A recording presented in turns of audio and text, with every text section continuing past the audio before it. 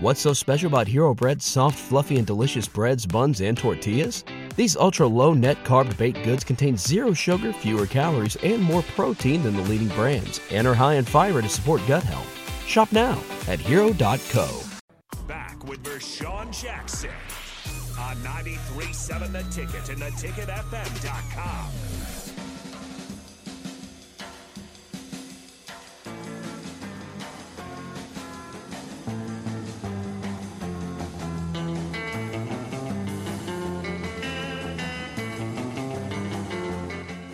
This thing on, it's the captain, it's the ticket, 93.7. Hey!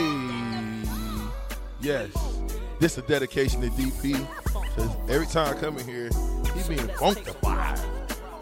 Not every time, sometimes. But, yes. Funkified. I thought we'd come in with so funkified. This next guest I'm going to have, we're trying to cue him up right now. On the captain, on the ticket, 93.7. Let's see if we got him on. Do we got him on or no? Nope. Rico's talking. Rico's Rico, if busy? you can hear us, man, Yeah, we need you to call the guest. We need you to call the guest, man. See, that's... Come on, man. Anyway, Rico. let's see if we can't give out a TyroneBird.com question of the day. Who? TyroneBird.com. That's Bird with the Y, not an I, Nick. Told you that the last time, right? You're right. I was not 100% last time I saw you, though. Listen, let me ask this question. How many players in the history of Nebraska football from 1970 I better go back a little further than that. From 1965 and beyond, how many of those guys played both ways? At the University of Nebraska. That means you played on offense, you played on defense, and if you want to throw in special teams, that means they played all ways. Hit us up on the Sauter Heyman text line, 464-5685, while we patiently wait on Rico to call our supernatural guest that we got coming. Hit us up on the Sauter Heyman text line. Let me know if you know the answer to that question. I'm not giving anything away. I just want to see who's out there paying attention. The question is, in Nebraska football since 1965 till this present day and age, how many players played both ways, and who are they? Okay, and who are they? How many players played both ways? Who were they? Nick, you got a guess? So, no, I do not have a guess. If we're listing how many or who are they, you have to imagine it's a relatively small number. Yeah. 3? Listen, I don't know the answer to it. I think 2. Oh, why are you asking questions that you Because don't know the answer? Well, I do if you go back. It depends on how far. I went back to 65. If I go back to 71, that list shrinks yeah, to one hand for sure. So, I'm just saying, somebody look that up. Let's see what we I'm not sure how you look that up. Because you can't do like two-way players. 4951 says, I'm not that old. Amen, brother. Whatever, Nick. Your fingers ain't that old either. All you got to do is type it in. I don't know how you type that in. You put two-way player at the University of Nebraska. There's no way. I bet you can find it. Two-way player. Oh, here we go. Who are the two-way players at the University of Nebraska? Two-way players at Nebraska. Yeah. See if it. First one that comes up, Husker baseball's Spencer Schwellenbach. What? See, I told you, man, it's not as easy just to Google two-way players forget Nebraska Let's football. just say in the last 20 years then. Since I'm in that last 20 years, let's go last 30 years. In the last 30 years, how many players have played in a game both ways? In the last 30 years. I do not know. I think we're getting ready to talk to him. Do you know? I think we're getting ready to talk to him. Okay. Right now. If we get in a few minutes. Rico had to call him back in 2 minutes here. Yeah, in a few minutes we're gonna bring in Tyrone Hughes. Let's play the highlight. Play the highlight.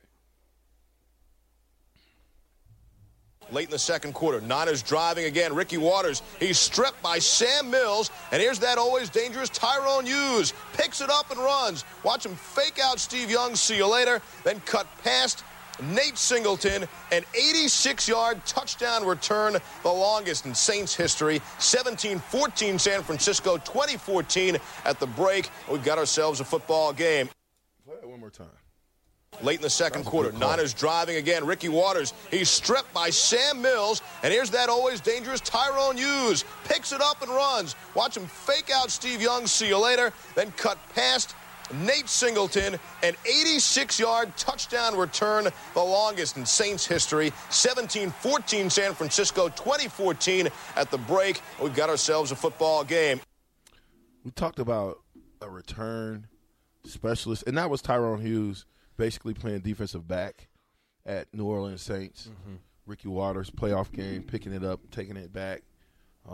We talk about what does Nebraska have to do in order to put themselves in position to be successful. It is these types of plays. We got to have guys picking up balls and taking them back and scoring. The black shirts of today have to be a scoring defense first, because when they score, you imagine if they got one score per game. Imagine what that would have done to imagine what that would have done to our record this year. Just one score. Okay? And I think that when you get turnovers, it's worth the score. It's worth. I was going to say I think the defense can help or improve dramatically if they just force turnovers. I think that's a win because that's doing their job.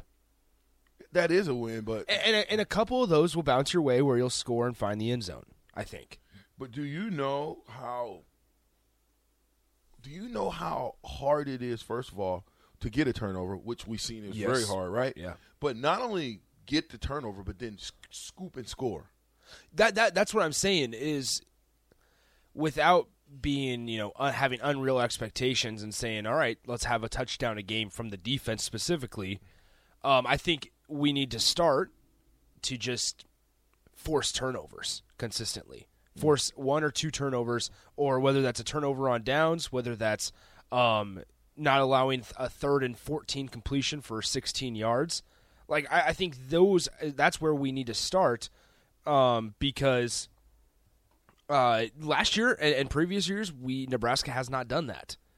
And so if you can force a punt on 3rd and 14 or after a 3rd and 14 incomplete pass, and the opponent's on their own 25-yard line, then you're helping out your offense because of field position. But if you're allowing them to punt from the 50 or the 40, their own 48, then that shifts field position dramatically. Right, but that's what I'm saying. When you have that scoop and score, when you're able to go scoop a ball, score from a defensive perspective, it changes the complexity. Let's cue that again. It changes the complexity of the game. And when you do it in the punt return or the kickoff return game, does the exact same thing. Let's play it. Late in the second quarter, Niners driving again. Ricky Waters, he's stripped by Sam Mills, and here's that always dangerous Tyrone Hughes. Picks it up and runs. Watch him fake out Steve Young, see you later, then cut past Nate Singleton, an 86-yard touchdown return, the longest in Saints history. 17-14 San Francisco, 2014 at the break.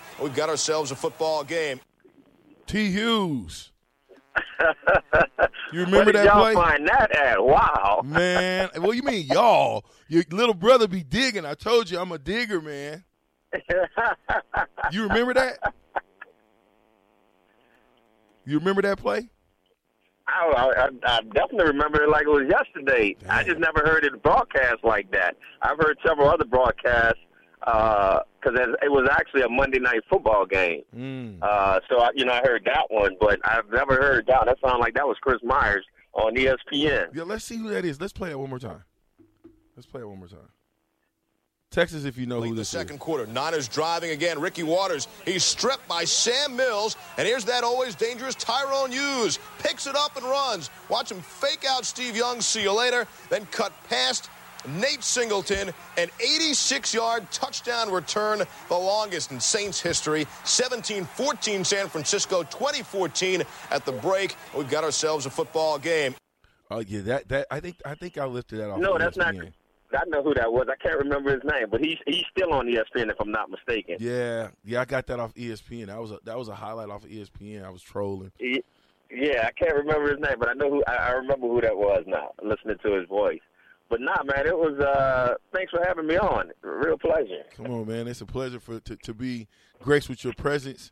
You was leaving when I was coming, but you know, and I wish I could see. I guess I did see, because Corey Dixon, he kind of carried that punt return legacy on after you did. Yeah, yes, he did. It was like little brother. Yeah. So was that something as far as being a punt return? By the way, we're talking to Tyrone Hughes, Hall of Famer for the New Orleans Saints, and definitely soon to be Hall of Famer. You a Hall of Famer at Nebraska yet?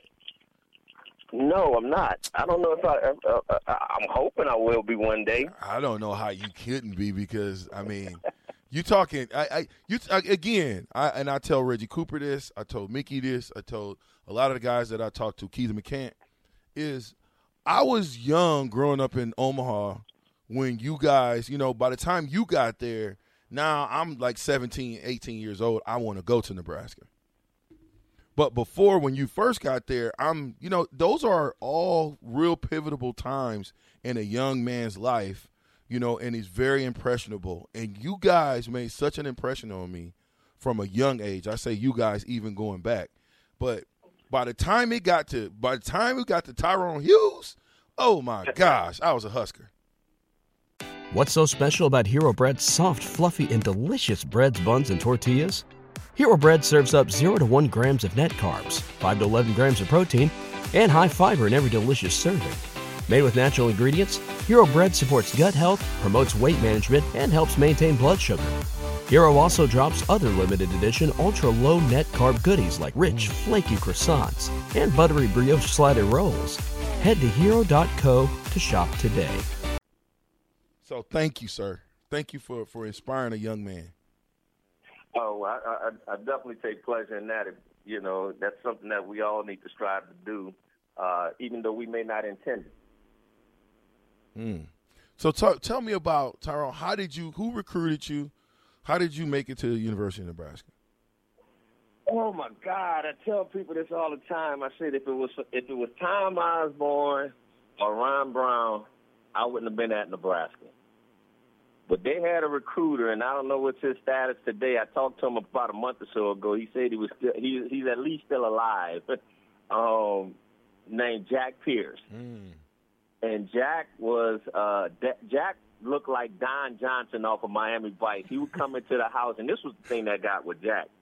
Jack knew how to go into a black family's home and sell Nebraska on that family, not just to the kid, but to the family, you know, who was going to also be helping that child make that decision. And so he was the one who basically sold Nebraska on me. You know, it wasn't Coach Osborne. Although my mom them came, you know, he came to the house, you know, real religious guy and, you know, soft-spoken and everything. Talked to my mom. My mom loved him. You know, Coach Brown came, and I tell every time we talk about this, Coach Brown came to my house one time, and I was actually going to a baseball game, but I sat down with him, talked with him, and what have you, and his flight wasn't leaving till later.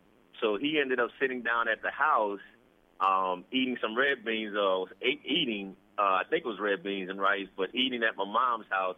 Ended up falling asleep on the sofa, and I don't know, he either missed his flight or almost missed his flight. But he enjoyed it. Nice.